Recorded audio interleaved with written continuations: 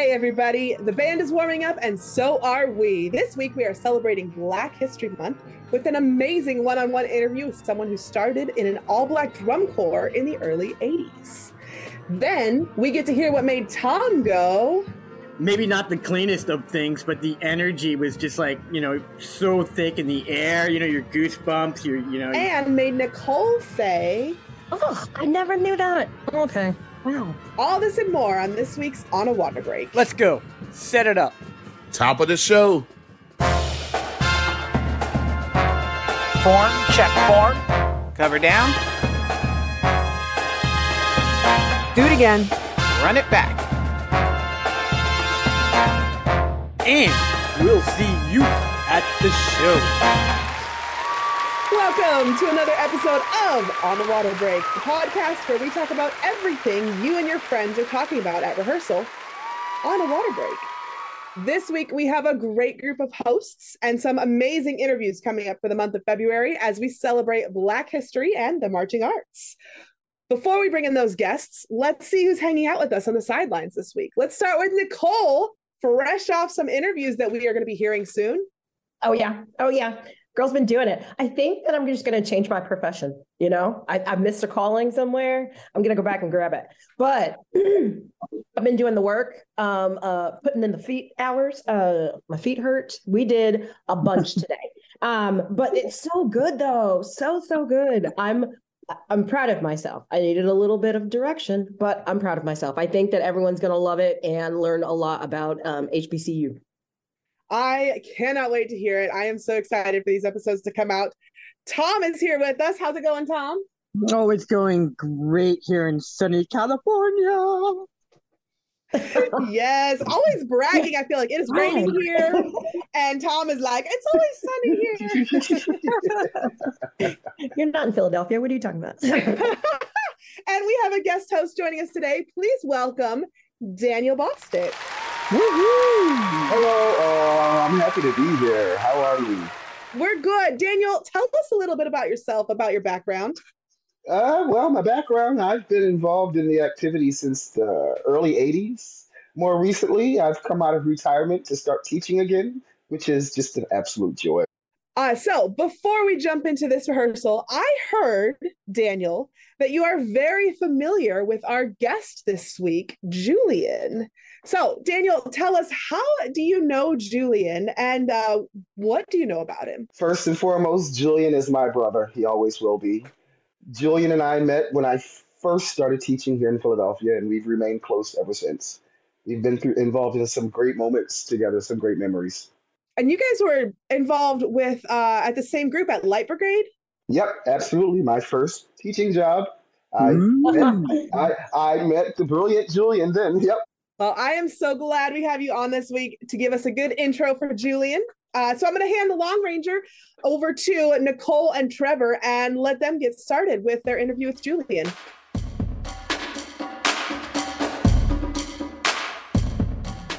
Thanks, guys.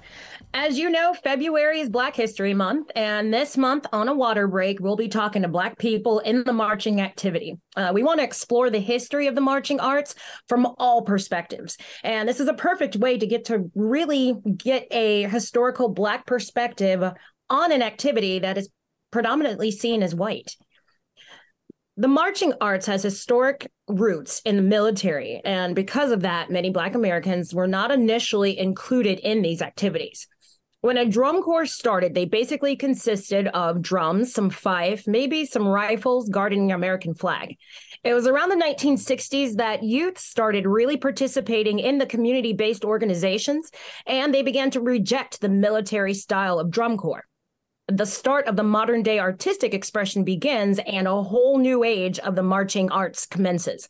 We'll be exploring more of that total drum corps history in future episodes in this podcast. Thank you, Nicole. This time, we will focus on a historical perspective that brings together so many facets of our activity, all seen through a person that has done more for African Americans in this activity than could have ever been known. As an instructor, designer, choreographer, adjudicator, mentor, and so much more, Our guest has led numerous organizations to championships from the local to the national circuits. In 2005, this person received the Volunteer of the Year Award from WGI. Wow. Baltimore, Maryland is where our guest started his marching experience. Hearing the blended sounds of drums and bugles being played slightly from his house gave reason for his curiosity. Annual events such as the I Am an American Day Parade, the Black-Eyed Susan Parade, the Preakness Parade, and many more allowed for drum corps, marching band, color guard, majorettes, and drill teams to be viewed and appreciated by the surrounding communities. Finally, getting the opportunity to perform with all adult Falcons Drum and Bugle Corps at the tender age of 13. Our guest found his passion and ran with it.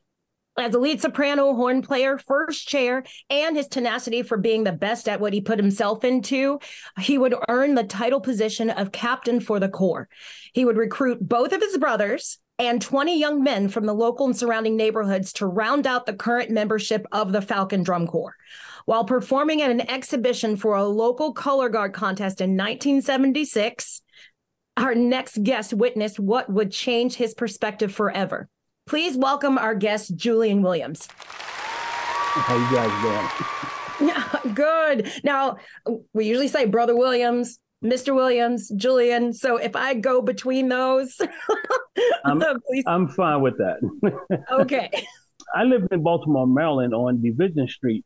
On Lawn Street was a drum and bugle corps hall. They were known as the Falcons Drum and Bugle Corps. They were all African American. So from my bedroom window every Tuesday and Thursday, I could hear them guys playing. I mean, and like, it was like the most beautiful thing in the world. I would hear this thing every summer because every fall, they were getting themselves prepared for parades. They weren't competitive as far as field. And finally, one day after it just drove me crazy, I went up in the hall and got kicked out. I came back in, and the director was named Mr. Willie McKnight, who is now deceased. And I said, Mr. McKnight, I would like to join this drum corps, if possible. He said to me that they didn't take kids at the time. Not being too crushed behind that, I said, okay. I kept on coming back. So what happened was, for Christmas, I asked my mom to buy me, back then, a bugle. So they weren't soprano horn players, you know what I mean? They weren't sopranos back then, you know what I mean? And she bought me one, and my favorite musician or jazz player at the time was Chuck Mangione. Well, I took that album and I mastered Feel So Good, if you remember that song. Oh, it's a great song, great track. And I snuck up in the band room, and I hid behind this long cabinet they had in the room. And I waited for everybody, and I had to be there almost an hour, just waiting for everybody to filter in there. And when they started warming up, I stood up behind the counter, and I played Feel So Good. Now, I thought I was going to get the crap beat out of me. They all looked at me, and I looked at them, and of course, I'm amongst adults, and I'm freaking out like, okay, what's going to happen next? And Willie McKnight, who was the director of the corps, he grabbed me by my arm as if like a cop would grab me. He took me around to my mother, and he said, Francis, I told him I don't want kids in this corps, but this guy plays so beautifully. Can he march with us? And that's how I joined the Falcons Drum and Bugle Corps. Brother Julian, I'm sorry, I didn't mean to interrupt you, but this was a predominantly Black drum corps? It's an African-American drum corps called the Falcons Drum and Bugle Corps out of Baltimore, Maryland. Oh, I never knew that. Okay. Yeah. Wow. They were around from the 60s up until 1975 when I actually joined. They began to branch out across the Baltimore metropolitan area. I talked to 20 of the guys in the neighborhood. By the way, they were all Black, and it was all male. All the guys that I talked to, including my brothers, decided to do it. Unexpectedly, people from Towson, people from Govans, people from East Baltimore, they also did it. And what happened was it wound up getting bigger than they expected. and they had to move the drum corps from where I lived from around the corner to East Baltimore. Under the new sponsorship, they had to change their name, and the name became the Baltimore Police Boys Drum and Bugle Corps. Wow. Now, when most people hear that, they think, okay, Baltimore Police Boys Drum and Bugle Corps, and these kids, African American kids, there had to be some kind of scheme behind that, but really there wasn't. There truly wasn't. Every last one of those directors, instructors, or whatever the case may be, came from DCI. From DCA. Oh, okay, yeah. And the first thing that I asked was the color guard instructor who was teaching the drum corps at the time was named John Carter, who was actually on rifle with the Reading Buccaneers. So what did this drum corps do? They performed in all the events in Baltimore and surrounding local areas, Virginia and Maryland, and I think Philadelphia as well. And they did a lot of parades, the Black Eyed Susan, the Preakness Parade, the African American Parade, so many they did. And we were so proud to see them, every summer marching down Pennsylvania Avenue, which was like a huge parade. I mean, it went on for miles. And by the time that it filtered through certain areas of Baltimore and you got down to the Revering stand, you literally ran from where you watched them at all the way to the end just to see their final performance. Wow. And the more that I saw that, the more that I got interested for from 75, 76. And I 74, 75. And then in 76, I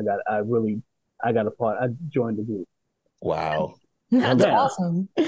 What a great story. Wow. Yeah. See, he talks about all these timeline things, and it's just like, I had no idea this stuff was going on before I was born. I'm amazed by it.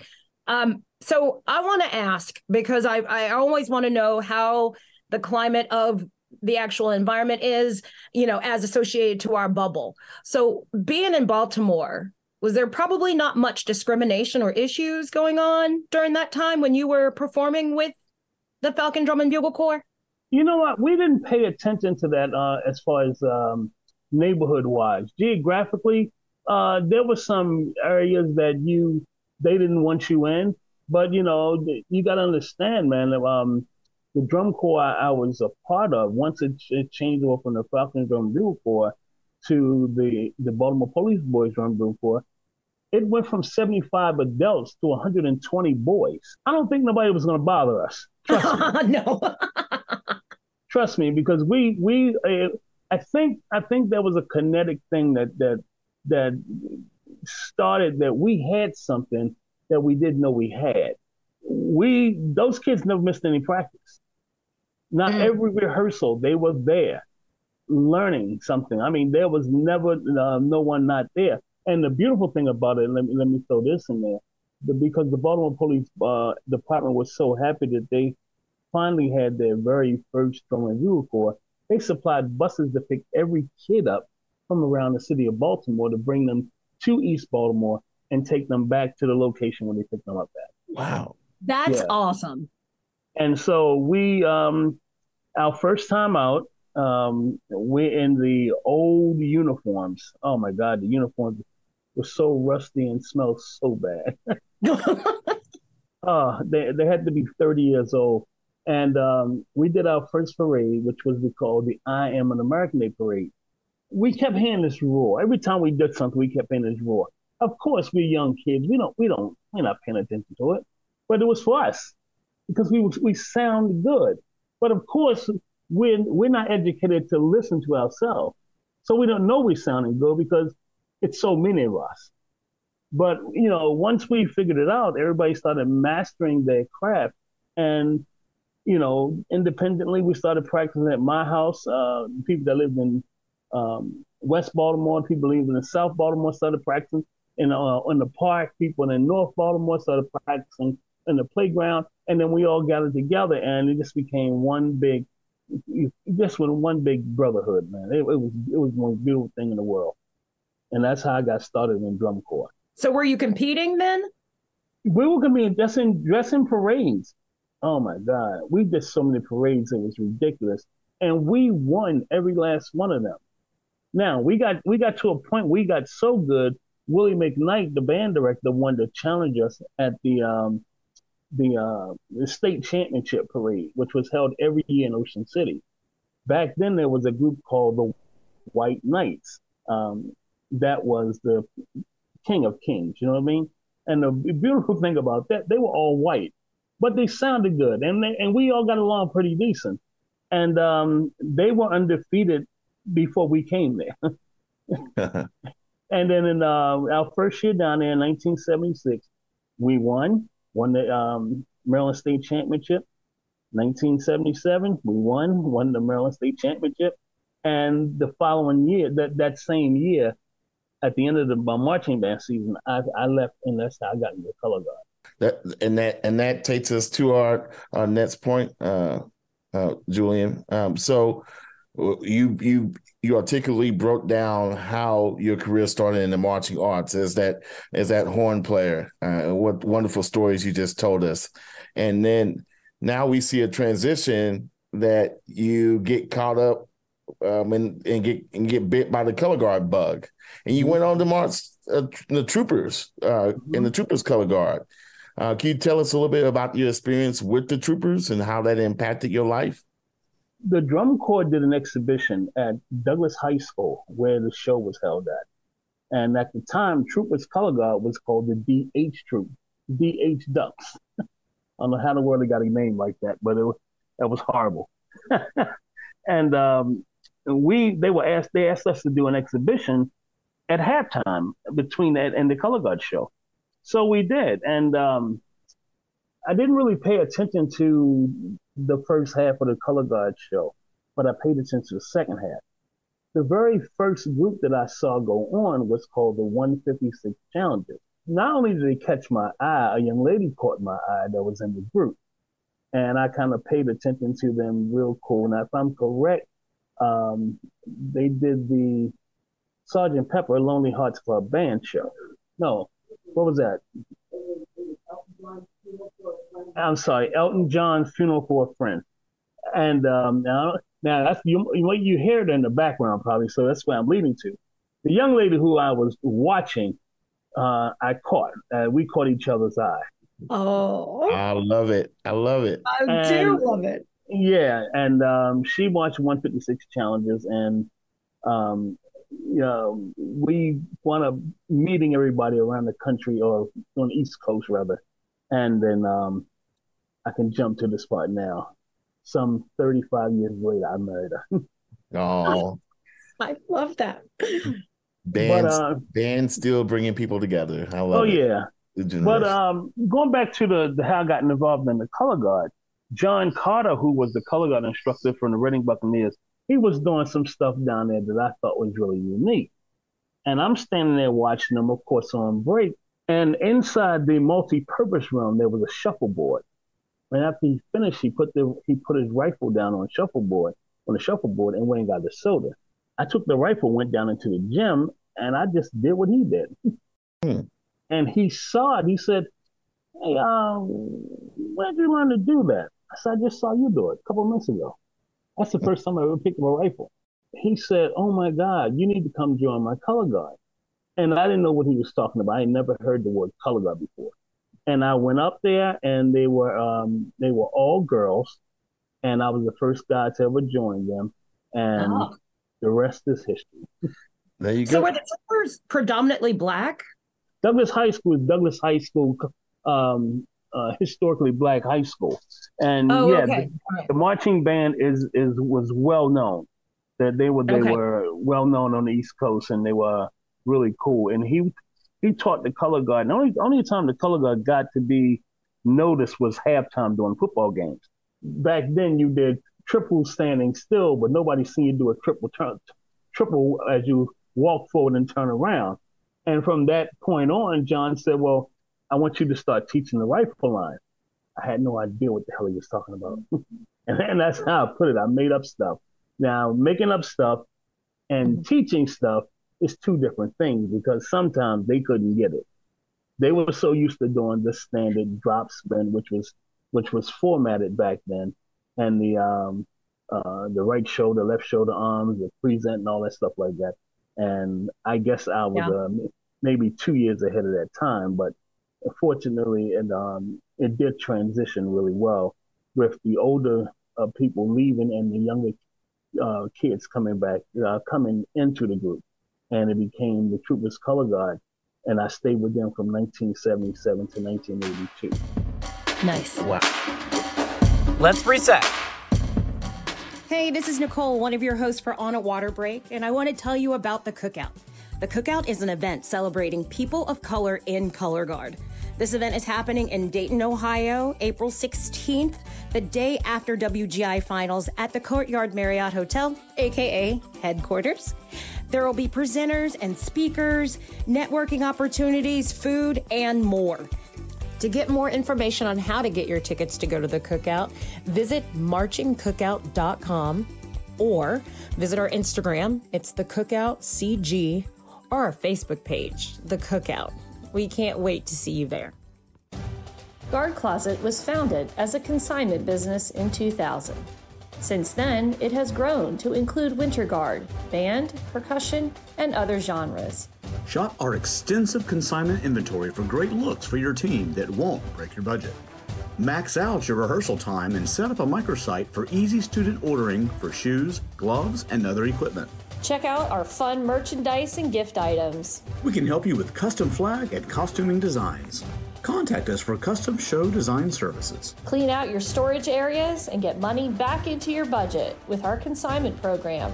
Guard Closet is here to help you get all you want and need this winter season. Check us out at guardcloset.com and follow us on social media.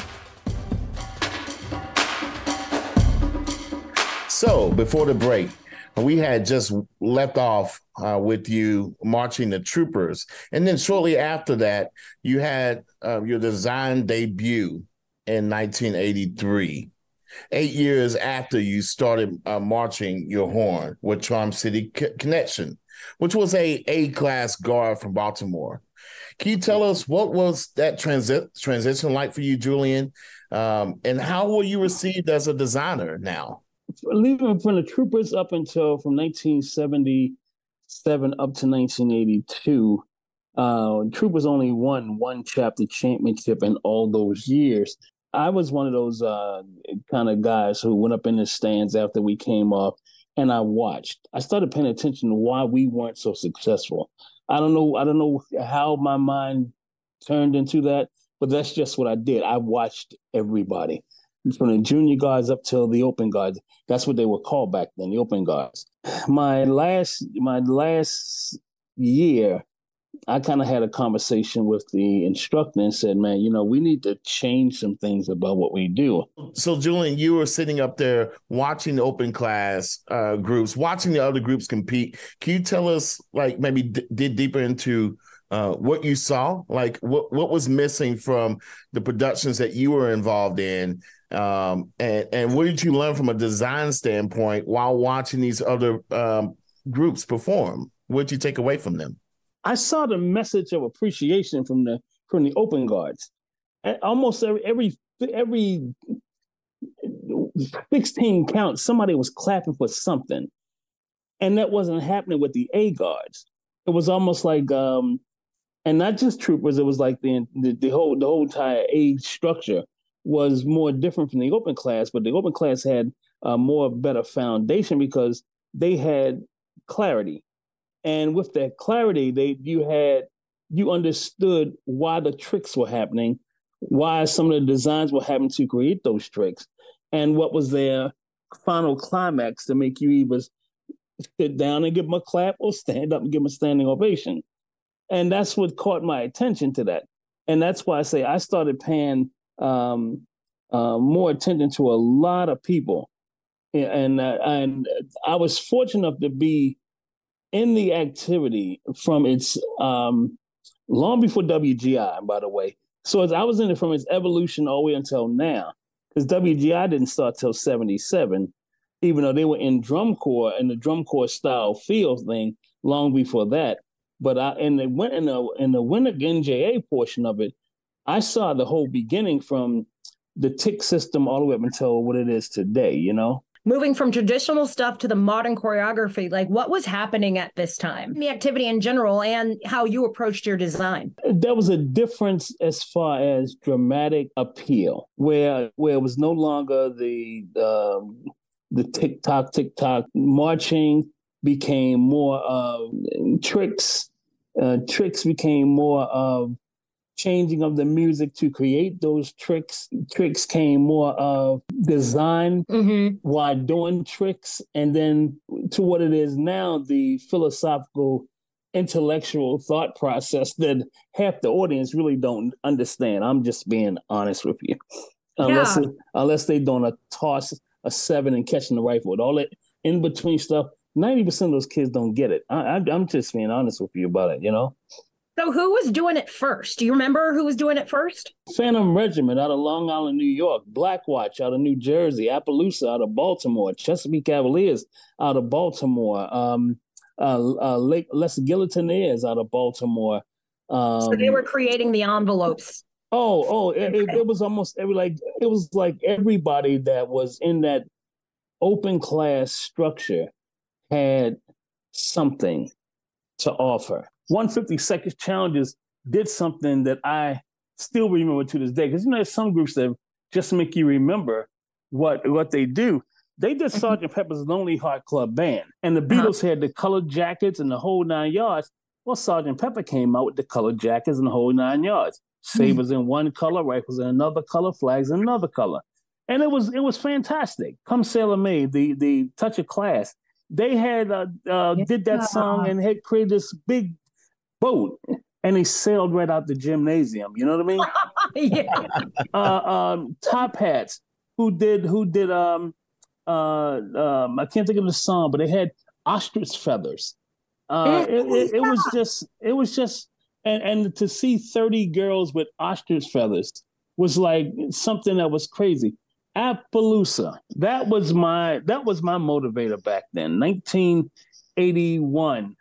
They won the NJA championship. You're talking rifle line. That was a rifle line. Yeah. That was a rifle line. They did what blew the roof off the building when they won the championship. They did The Devil Went Down in Georgia. The rest is history. The rest is history. It was a wrap. Hey, Julian, can you speak more to how people accepted you into like the designer world? What was their reaction to you getting in the midst? Were you well received? Well, you know what? Let me take one step back. I was going to join Appaloosa, but ironically, Appaloosa folded that year. I wound up joining the Squires Color Guard, and when I joined the Squires, the same mentality I had was all those rifle line had. Those 7 rifles were unbelievable with me, you know what I mean? But they let me teach them. So that was a unique thing. That was my first teaching experience as far as open class. The year before that, I taught this group called Charm City Connection. And so the director, Evelyn Moody, saw me performing with the troopers there my last year. And she approached me and said, "Hey, would you come down and work with my kids?" And I was like, "Well, I'm a kid myself." She said, "Well, come down and work, teach them some things." So this is during the summertime. I went down and worked with the boys who would be known as Charm City. I worked with them every day during the summer. Now, their forte was they were acrobatic. They couldn't spin out of a box, though. I see why they were so bad. They were terrible spinners. So I taught them how to spin also. And with that physicality that they had, I taught the kids how to do grab the bottom of the barrel, toss the rifle up in the air, and do a cartwheel. Catch the rifle when it came down. Toss a flag from the tip of the bottom of the pole, flip it while it was in the air, lay down, and catch the flag. And they mastered this. This was an A-class color guard. What year? What year was this? Julian? 83. Their first year in a new change of Charm City.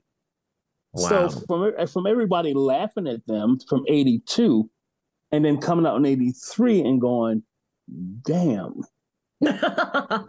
Right. So I bet you putting all these different elements in the show that people hadn't seen from this performing group. You must have been a big hit with the members. The guys were very faithful to me. And I call them my boys. My boys are very faithful to me. And the beautiful thing about it, even though the other color guards out there in the world were doing very good shows and had the right elements and right thought processes as far as being in that competitive range, we were A-class guards. So the liberties to be free was to be free and hope that the judges appreciated you. You know what I mean? 30 years later, people come up to me and say, man, I remember the guys did that toss, roll up, and catch.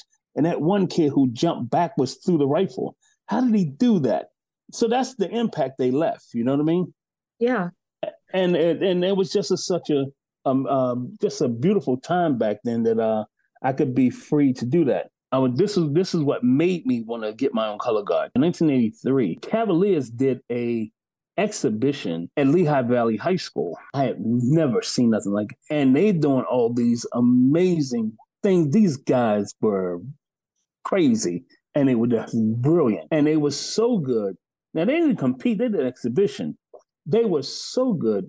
They did the exhibition 2 other times. They did it 3 times in one night because the crowd just wanted to see it again and again and again. Wow. That's how good they were. Wow. And these cats were brilliant. So that changed my philosophy about not just wanting to be a part of something, but making the crowd appreciate what was coming, win, lose, or draw. I always said, man, if you don't win first, second, or third, you can steal the crowd and make people forget first, second, and third. And I've been doing it all my life. That's great. Yes. Oh my gosh, that's great. That's amazing. Thank you for that story. I think Nicole has something that she wants to ask you, Julian. Well, yeah, I wanted to circle back a little bit more because being a designer, I mean, I can feel it that you had your whole heart in it. How were you taken by, or I guess received by, like, other white designers being a Black designer? Because I'm pretty sure there wasn't a lot of Black designers out there when you were first designing. No, there wasn't. The how I got appreciated was through the judging community. Mary Denniston was one of the top judges in NJA, and then she wound up being, primo numero uno in WGI. So she, for some reason, she took me under her wing, and she told me, basically how to do things without showing me how to do them. You want to make the crowd do this, then you need to make sure they do this. So she called it a 9-count rule.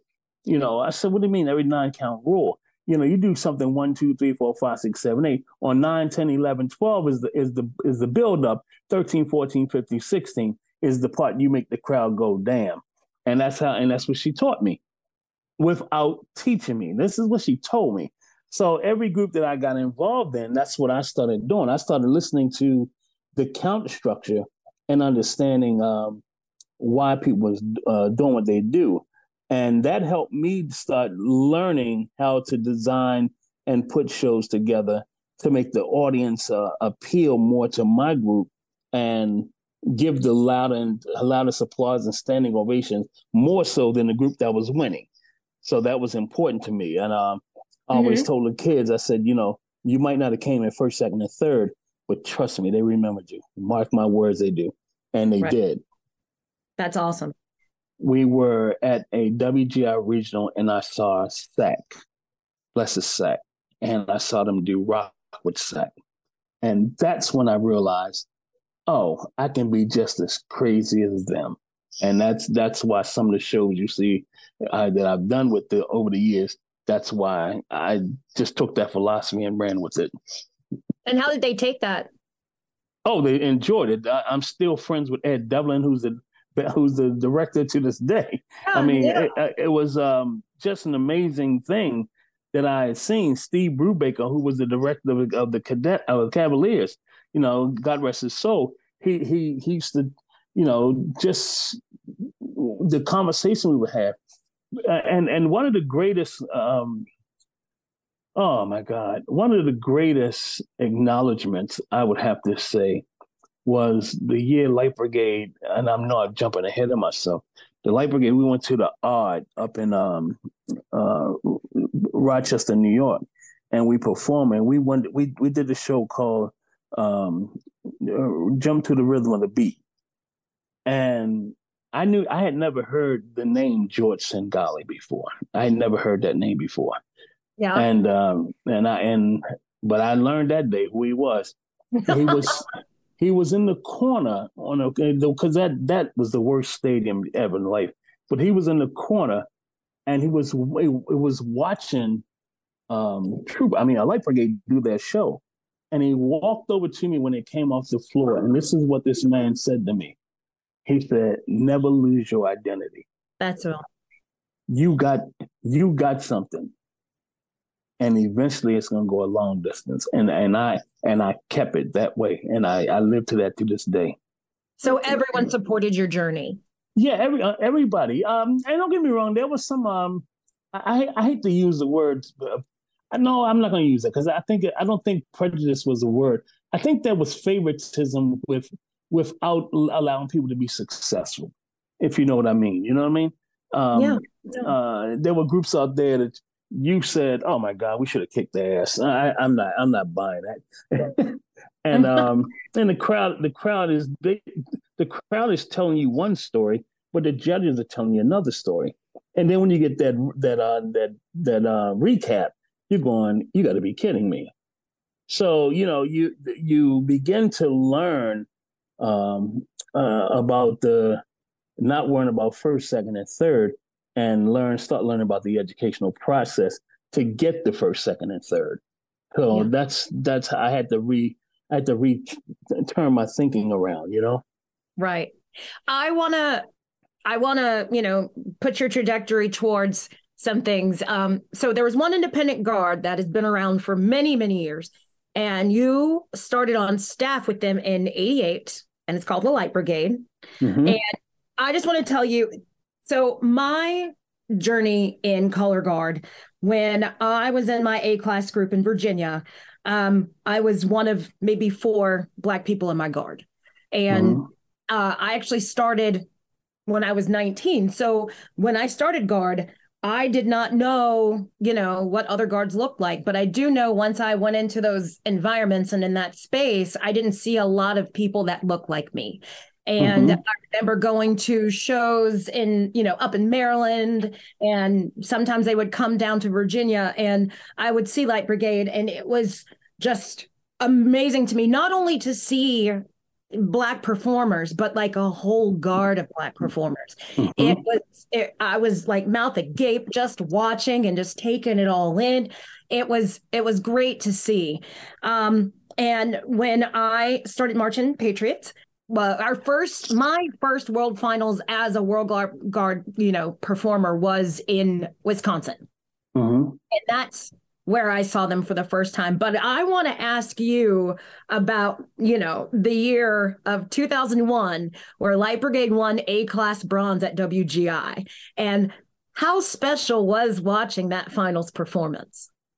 You know what? That was a culmination of everything that someone or somebody or a massive cluster of people who taught us, who advised us, who showed us, who talked to us. Every adjective or every thought process you can say about you should try to do this, that culminated to that bronze medal. And if you one of the things that I'll never forget about that was the kids were undefeated the entire year at home. And we didn't know at the time we had something. They went to one show and they fell apart. I'll never forget this as long as I live. And they won the show, but they only won about 1/10 of a point over a group that couldn't go to WGI and win that show. There was no way in hell they could do that. When they went to Milwaukee, oh my God, it brings tears in my eyes every time I think of it. Because everything was a blur, because the kids, they practiced, it was good. They were on time for everything. They were up in the morning, more, early before we wanted them to, but everything was running like clockwork. We're standing at the tunnel waiting to go in behind the black curtain. They didn't have a tunnel in behind the black curtain, and one of the girls must have she panicked and threw up right before we were about to go on the floor. Oh no! And she was a Sabre girl, and I'm like the father to all these kids. So I'm cleaning her butt up, trying to get her right, and I didn't think until when they set up. It didn't process, and they set up that once we got everything on the floor and they said the judges are, God is ready, the judge is ready, and I blanked out, and I said to myself, they're gonna get a medal there.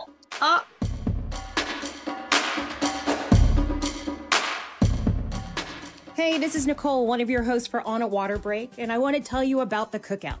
The Cookout is an event celebrating people of color in Color Guard. This event is happening in Dayton, Ohio, April 16th, the day after WGI Finals at the Courtyard Marriott Hotel, aka headquarters. There will be presenters and speakers, networking opportunities, food, and more. To get more information on how to get your tickets to go to the Cookout, visit marchingcookout.com or visit our Instagram, it's the Cookout CG, or our Facebook page, The Cookout. We can't wait to see you there. Guard Closet was founded as a consignment business in 2000. Since then, it has grown to include winter guard, band, percussion, and other genres. Shop our extensive consignment inventory for great looks for your team that won't break your budget. Max out your rehearsal time and set up a microsite for easy student ordering for shoes, gloves, and other equipment. Check out our fun merchandise and gift items. We can help you with custom flag and costuming designs. Contact us for custom show design services. Clean out your storage areas and get money back into your budget with our consignment program. Guard Closet is here to help you get all you want and need this winter season. Check us out at guardcloset.com and follow us on social media. Hey everybody, this is Bill Ives from the Marching Pageantry Arts Museum in Upper Darby, Pennsylvania, with this week's fascinating snippet of marching pageantry history. Did you know? The Cavaliers were one of the first corps to purchase the new Remo Mylar drumheads. Most corps at the time used calfskin for their drumheads that would keep taut by tightening the lugs on the drums. But once it rained, as it does in Miami, the heads start to sound mushy. So in 1957, they bought a set of Remo Mylar heads, which just came on the market in 1956. Because they were a plastic type of material, the rain did not bother the drums and sounded crisp the whole day. Well, the Cabbies won the Junior Corps VFW Nationals because of the heads. Riley Raiders of the Philadelphia PA competed in the senior division and saw the Cabbies in prelims. They decided to ask the Cabbies if they could borrow their drums. That night, the Riley Raiders won the senior division. Now, the Cavaliers had beaten one of the top Eastern corps called St. Vincent's of Bayonne, New Jersey.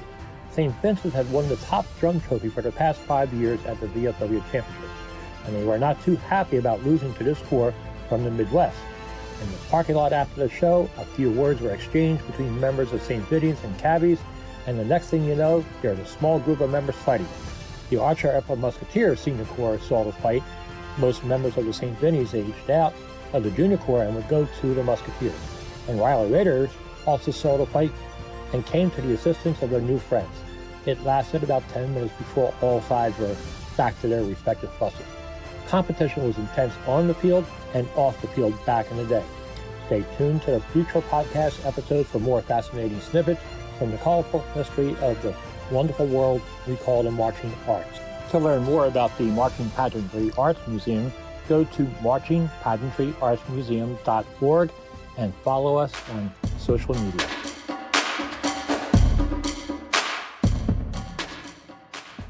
In 1993, Julian was inducted at Morgan State University as an honorary member of Kappa Kappa Psi National Honorary Band Fraternity. for his outstanding achievement with the Morgan State University Magnificent Machine Band, and in 2004 received a Silver Baton Award for quality service to education and music arts. You spent 17 years as the creative instructor for the Morgan State University Marching Band, Julian. What was the biggest difference between working with color guards and drum corps to working with HBCU marching bands? You know what? It was free entertainment. You didn't have to be so structured. You know what I mean? Just an opportunity, have a liberty to do some things that nobody else had done, and to challenge the kids to do things that other bands were doing, that you wanted to do something different. So that was my my main thing with Morgan State.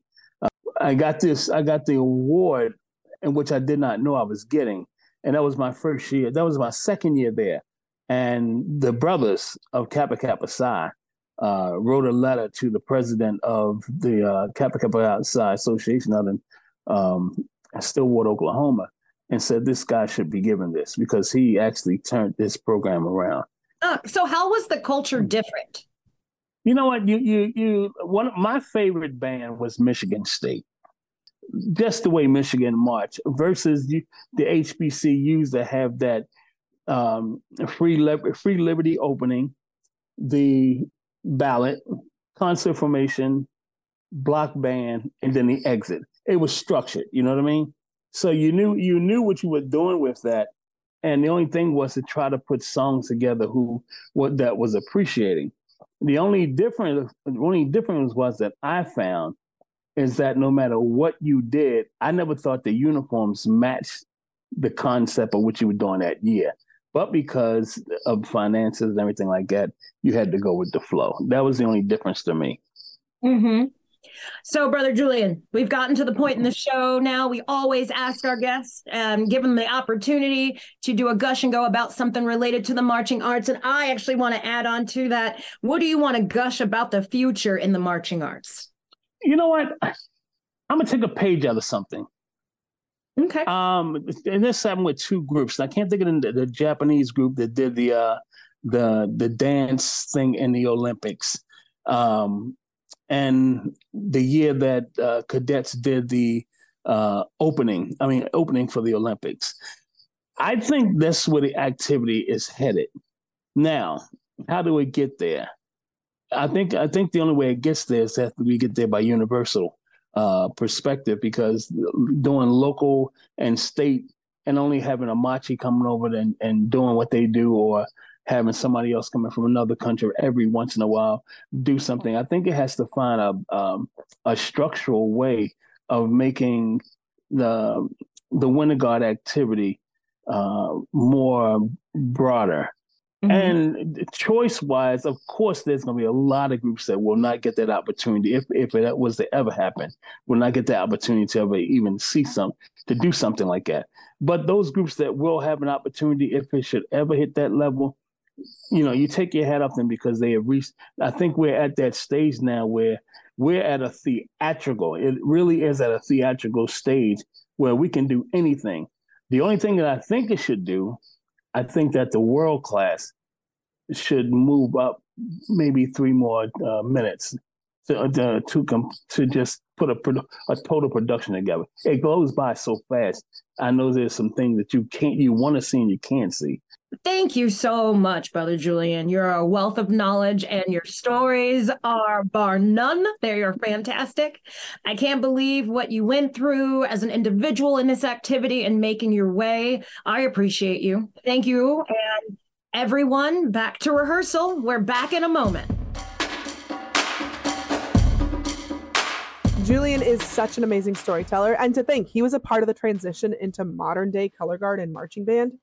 Just amazing. Well, another amazing woman is our girl, Whitney. She's here this week for another dose of wisdom from Whitney. Take it away. Hi, everyone. Welcome to this week's Wisdom with Whitney. This week, we're going to just briefly touch on how to get out of your own way. So the majority of what we do is mental. There's a lot of physical to what we do, obviously, but so much of it is just a mental game. So getting out of your own head and telling yourself that you can do this instead of having doubts and negativity is going to take you so much farther. You're going to be able to accomplish so much more as a performer and as a team if you can all decide that you're just going to be positive about your approach to things and not have a negative or an I can't attitude with everything. And once you can break free from those negative ideas and thoughts, then you have the ability to connect with the audience on a deeper level, because there's not this invisible layer of doubt and fear between you and the audience anymore. You can bring them into your show and make them a part of your performance and your memories of the performance. I still remember from 14, 15 years ago, performing to some of my friends at WGI finals in the audience and having that moment and connection with them. And that's so special, and it will remain in my heart forever. It was also happened to be some of the most memorable shows that I've been in, the ones where I've been able to connect with the audience. And still to this day, there are people that say they love those shows and they don't remember if we won or not. And many of them we did not win. Some of the shows that I won WGI with are not as memorable, and we didn't really connect with the audience in a way that we would have hoped. But a lot of times when we were second or third, or not even a medalist spot, just in finals, people love those shows and they connect with them because we connected with the audience. And that is the most important part, is making your art memorable and really just showing everybody what you are capable of.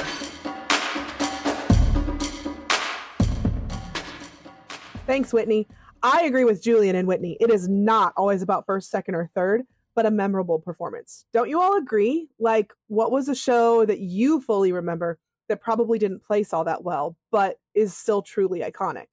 You know, not even placing well. It's, for me, I get more joy and excitement when my smaller groups, the less, experienced ones, place in the top 3 or medal. Like, their excitement and joy is like beyond, more than some of the other groups that are expected to be there. I back you on that. I will probably have to say, anytime that there is one of those runs that happens, and you know what, 9 times out of 10, those runs happen at rehearsal. So they're not in front of a group or not in front of an audience.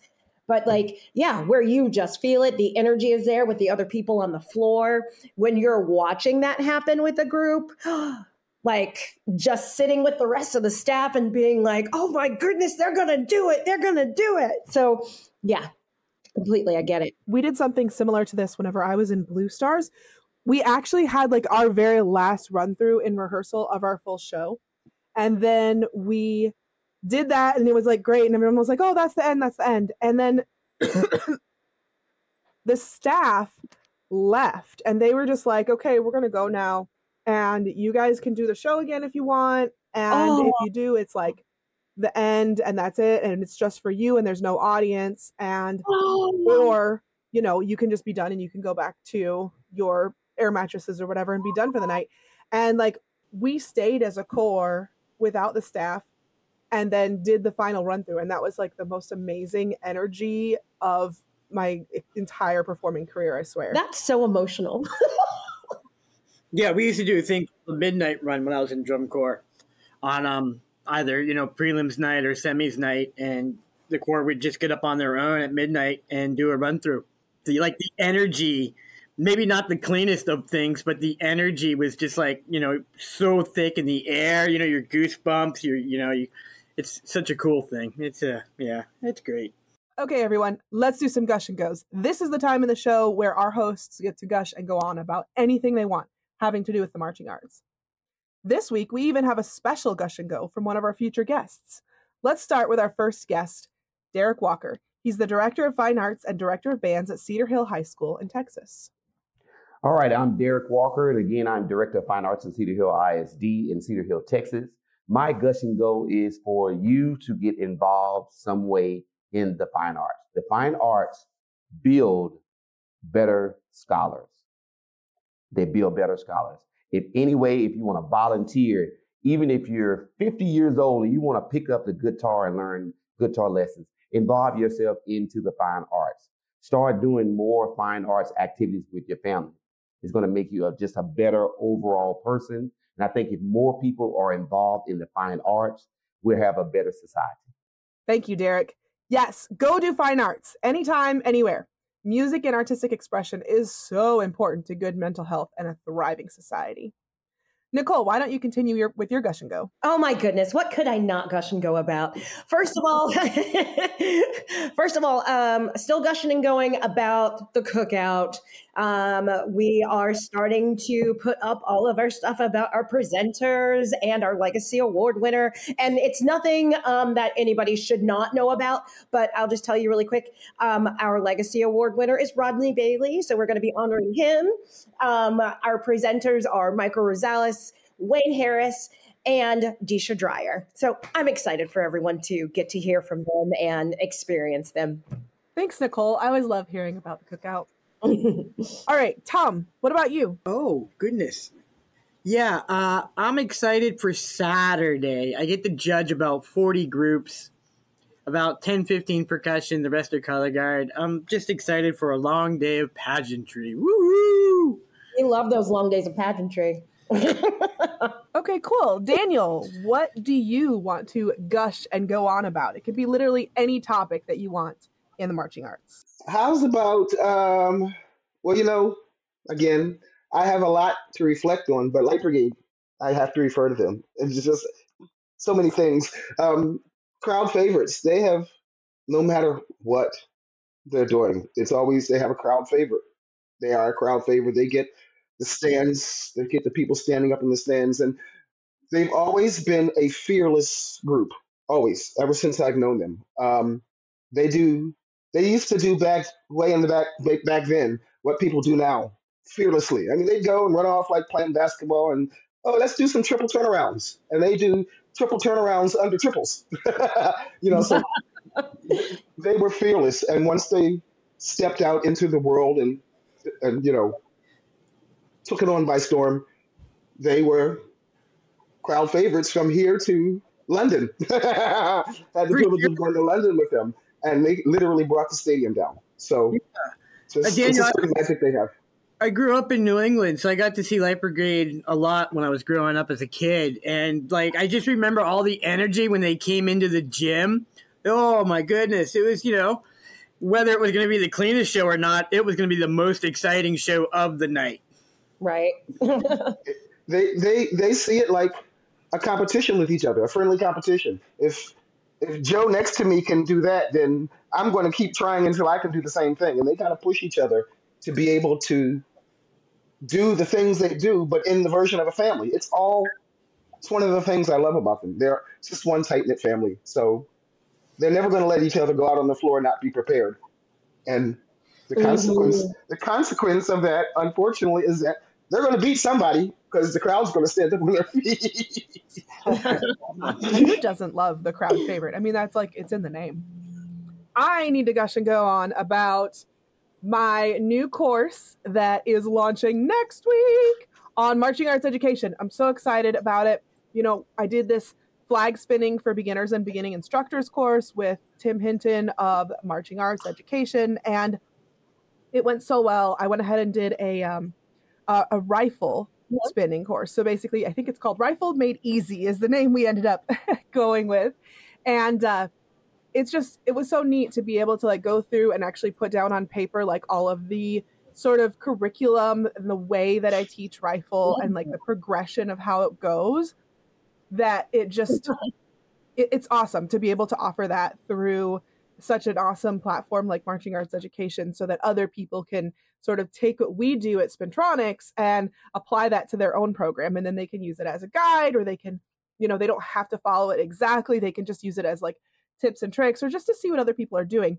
it's great for band directors. It's great for guard instructors. It's great for performers. I know some programs that use our flag spinning course to like send out assignments to their performers and say, okay, well, here's your assignment for this week. And, you know, it's got videos, it's got reading material. It's got so much stuff there that you can use it as part of your class. So it's just such a great opportunity to be able to offer this through the Marching Arts Education platform. And I love it. Woo-hoo. Congratulations. Okay. Nice. Now that we are all hydrated, let's hear from someone who may make us all cry out the hydration. It's Cindy Berry, aka Leander Mama, here with her Mama Minute for the week. Hello, band friends, and all you history buffs out there joining us today. It's time for today's Mama Minute. Now, most of you all know me as Leander Mama, or as Cindy, a former Leander band mom. But once upon a time, I was just a young band student in the color guard at a private school in Memphis, Tennessee. And back then, in the dark ages when I marched, everyone was marching what they now refer to as military style. We pretty much just formed a few different simple shapes and marched around in an 8-to-5 box pattern across the field. Now, since I was in the color guard, we got to do a few more exciting things, like form a giant arch behind the band at certain points during our show. One time, we even got to march to the front sidelines and perform about 20 measures of choreography. I mean, this was marching band at its finest, y'all.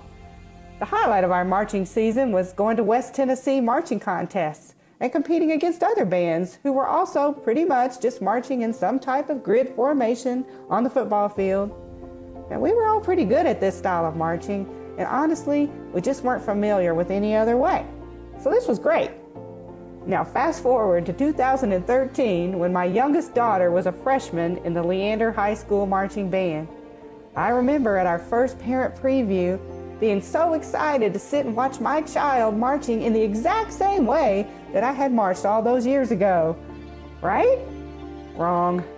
I had no idea what I was about to witness, and let me tell you, it was a shock to this 1980s band style mama.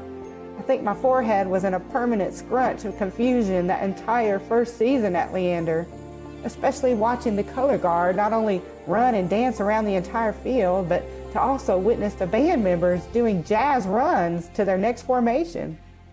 I remember looking at my husband in extreme bewilderment and saying, I don't know what this is, but I have never seen marching band look like this. And I'll be honest, that first year, I just really didn't like it, like at all. Especially when I witnessed the likes of Claudia Taylor Johnson High School practically performing a Broadway show in the Alamo Dome. I remember thinking, this is awful, and would someone please put me in a time machine and take me back to the 80s? Well, there were no time machines, and fortunately, by the time the 2014 season was well underway, I was coming around to this peculiar new style of marching band. Corps style, as many refer to it.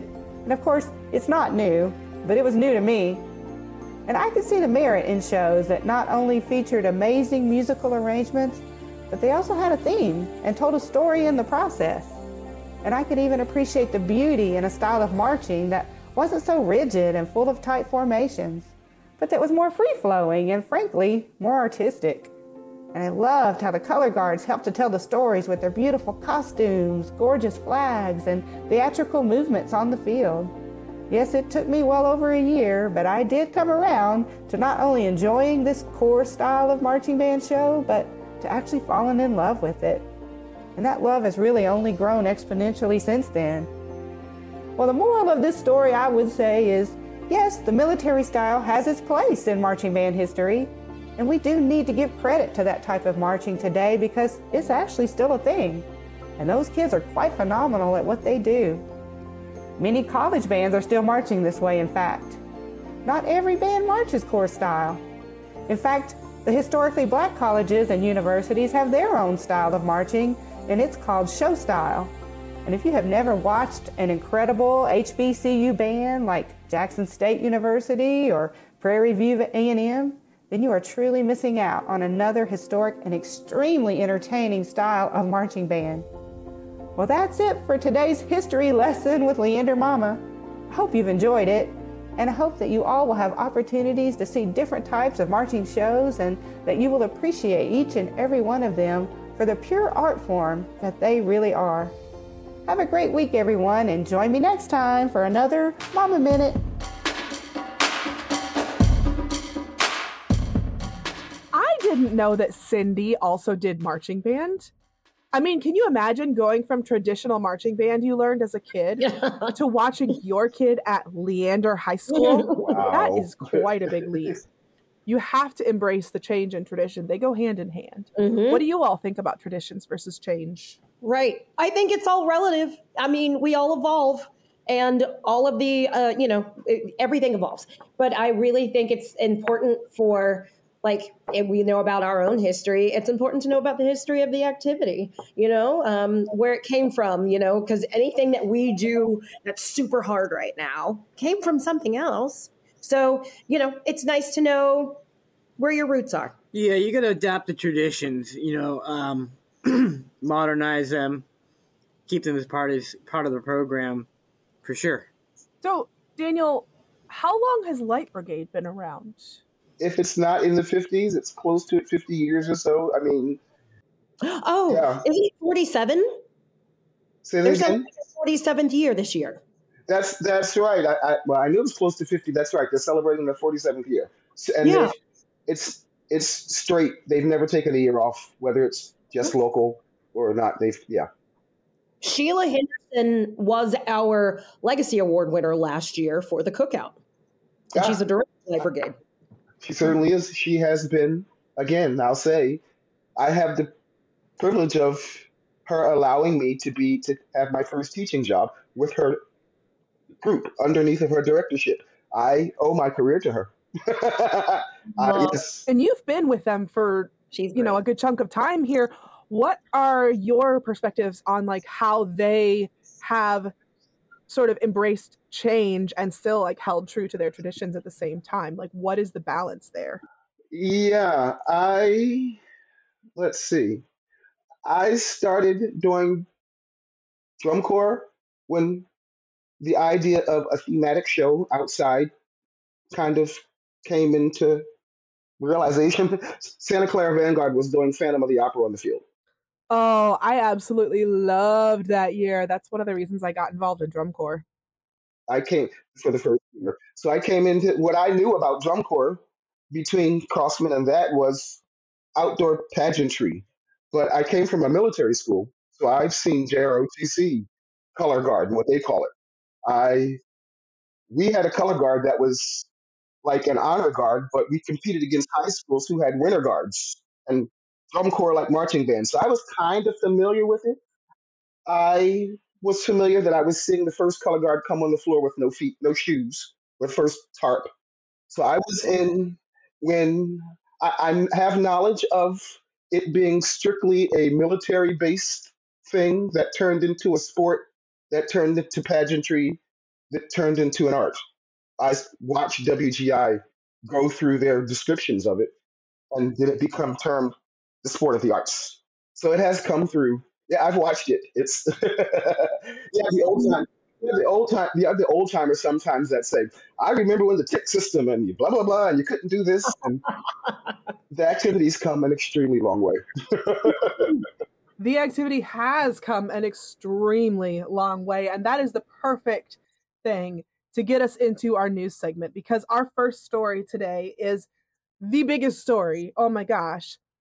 Tennessee State University won a Grammy. And if you have not seen, they had some incredibly inspiring videos online of the band watching the Grammys together on a big screen, and they just went nuts whenever their win was announced. It is so cool to just see them coming together and like celebrating this together.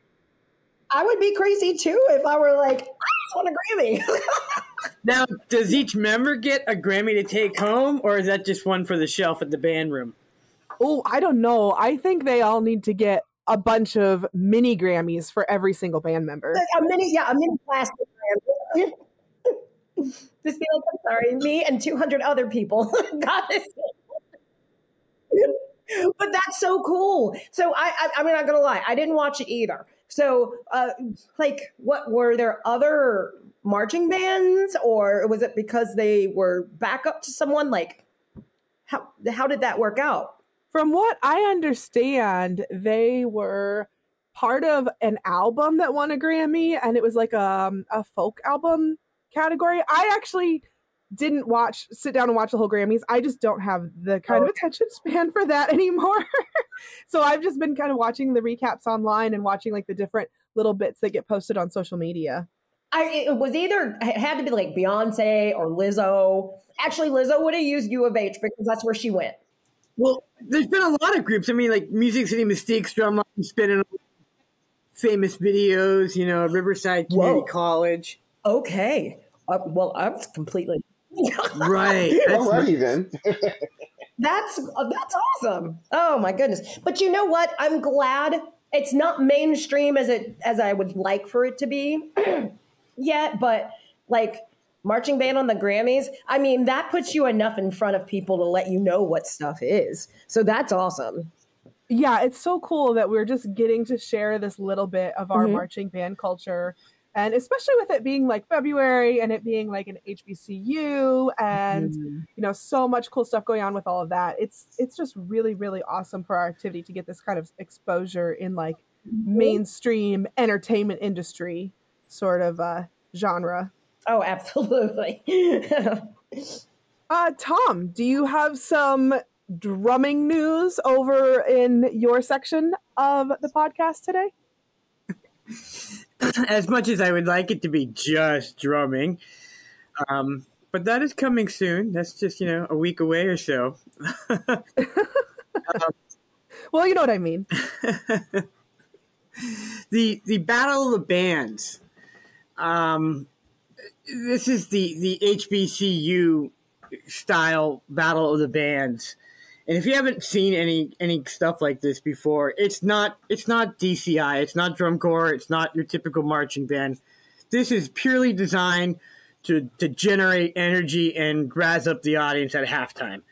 And when these bands come together to throw down, you need like serious ear protection. It's amazing, and so much energy comes out of these groups. If you haven't checked it out, you should. Just even on watching online, you can feel it coming through. It's good stuff. These battles, I've learned. I was educated today by the recording of the podcast that I did about band battles and band brawls, and like they can. Oh yeah, they can last like. They can last like an hour. Like when a band brawl is happening, it is like a band to a band. It can last like an hour and a half. It's serious business, folks. Yeah. And super exciting. Yeah, I mean, it's kind of like, not to make joke, but it's like, Zoolander with the walk-off. It's, who can do it better? Can do that? Well, guess what we can do? Zoolander's my favorite movie. Yeah, like underground marching band sort of stuff versus, what you actually see in the media. Oh, cool. Nice. All right, Nicole, you have been hanging out in DCI land recently. So what do you got from there? I have.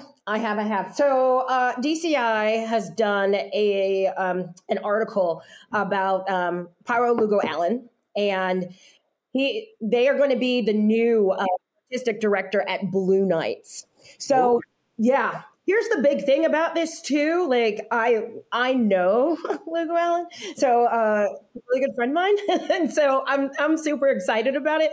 But I think the huge thing is too. It's like this is the first non-binary person of color to be in that position in DCI. So I think it's an amazing thing to shine some light on on them. And so the other thing is too, like, Lugo's background is with the Cavaliers. So they had marched with the Cavaliers, and honestly talking about like first time they ever went to a show or even performed, it was love from count one. So, it's one of those things that kind of like runs in their blood. And I just can't wait to see what Lugo turns out. I know it's going to be great. Cool. That could be a whole show right there, talking about all of our first times where we went, oh, I'm hooked. Absolutely. Let me have your aha moment, please. Okay, let's throw it to you, Daniel. What news story have you brought to us today? Well, it looks like the Pride of Oklahoma got to perform at a pretty iconic funeral. The first woman ever in Oklahoma's marching band was 103 years old. So that is not only that's a rare funeral, and I mean, a one of a kind privilege for that marching band. Wow. That is wisdom you cannot, like the years of that. Oh, man. Wow. Okay, wait a minute. So think about all of the things that she has been through with marching band, okay? So, like, she was the first woman, and then, like... That in itself, you know, we love marching band here, obviously, but to be 103 years old? Okay, let's just talk about that. When was she born? What year was it? That would be 1919. So you're telling me she has seen the Great Depression, she has seen World War II, and everything that's happened since then. She has basically been alive longer than we've had competitive marching band as we know. She was a teacher herself. Talk about being the evolution of the activity. Wow. Right. Absolutely. She was the first woman in Oklahoma's marching band ever. Oh, wow. And then I keep getting hung up on the fact that she was the first woman in the marching band. Figure. Like back, like there was a time when women weren't allowed to be in marching band, and she was the first one. Like, what a trailblazer. Absolutely, it had to be. Just the amount of years of wisdom that she must have had in the stories. That's incredible. All right, everybody. Thanks for a great rehearsal this week. Thank you so much for joining us. And thank you, Nicole, Thom, Cindy, Whitney, and Trevor for being our hosts and our guest host this week, Daniel. Did you have fun? Absolutely. I'm glad I came home early. This was such a thrill. You made my day. Well, it is awesome. I'm so glad I got to meet you. Likewise. It's a pleasure. Thanks also to Julian Williams for giving us a valuable history lesson. Guys, go subscribe, write us a review, share this with a friend. We will see you at the next rehearsal on a water break. Go practice.